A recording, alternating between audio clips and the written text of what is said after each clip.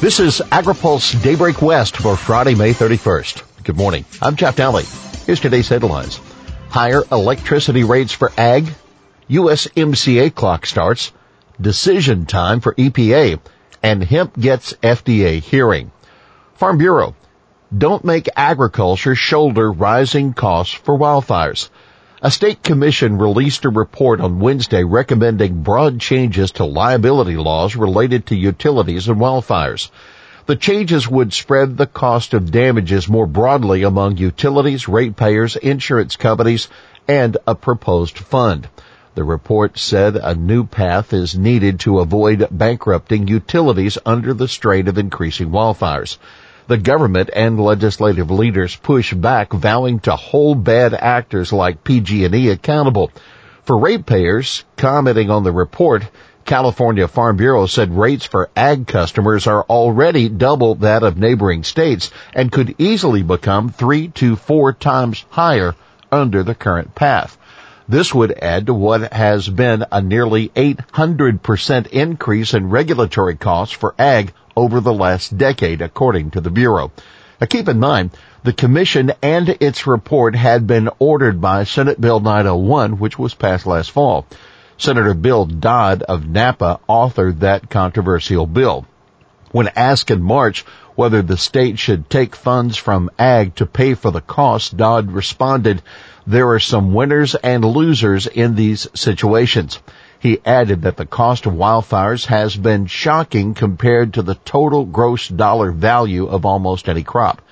How much to worry? Farm Bureau attorney Karen Mills explained in a February op-ed that PG&E's bankruptcy wouldn't affect service, but rates will rise, and the continuing credit loss for the company could affect its hydroelectric assets, which supply water to farmers.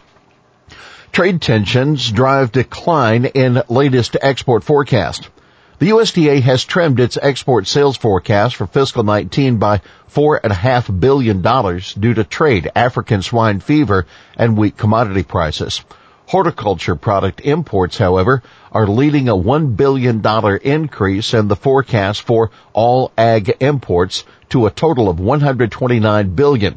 Horticulture exports remain unchanged at $35.3 billion, while rice exports remain at $1.7 billion.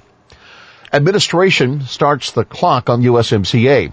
The Trump administration has kickstarted the process for congressional consideration of the U.S.-Mexico-Canada agreement, forcing the issue on House Democrats working their way through the details of the deal. The move starts a 30-day clock for the Trump administration and Capitol Hill to come to an agreement on implementing legislation for the deal, after which there will be another 30 days for the White House to submit a bill to ratify the agreement. The process is underway in Canada, but House Speaker Nancy Pelosi wasn't thrilled to see the administration's action. She said it was not a positive step, as House Democrats work with U.S. Trade Representative Robert Lighthizer to ensure USMCA benefits American workers and farmers. But the top ag lawmaker in the House is optimistic the deal will pass. Speaking to farmers in Minnesota yesterday, House Ag Committee Chair Colin Peterson says there seems to be movement that is positive. The Ways and Means Committee is going to Mexico next week to examine the labor standards, which means they're trying to figure out how to be able to sell this to the rest of the Democrats. So, I'm optimistic. But Peterson also said he thought the deal would pass in the fall, not before the August recess. And by the way, Trump kept things interesting with U.S.-Mexico relations last night. He said beginning June 5th, the U.S. would impose a 5% tariff on all goods coming into our country from Mexico. That until such time as illegal immigrants stop coming through Mexico and into our country. Stop. Blocked again. GOP farmer delays disaster aid. For the third time in a week, a GOP conservative has stopped the House from taking a voice vote on a disaster bill. This time it was a farmer, Tennessee freshman John Rose, who objected to bringing up the legislation during a pro forma session. His move assured the bill won't get to President Donald Trump's desk until after the full House returns next week from the Memorial Day recess. Rose said he was concerned the bill would add to the budget deficit, but he declined to say whether he would ultimately vote against it. The bill is expected to pass overwhelmingly. FDA wades into hemp issues today. Supporters of the use of cannabis and compounds derived from it will flood the Food and Drug Administration today for a public hearing in Silver Spring, Maryland. The hearing starts at 8 a.m. and it's being webcast.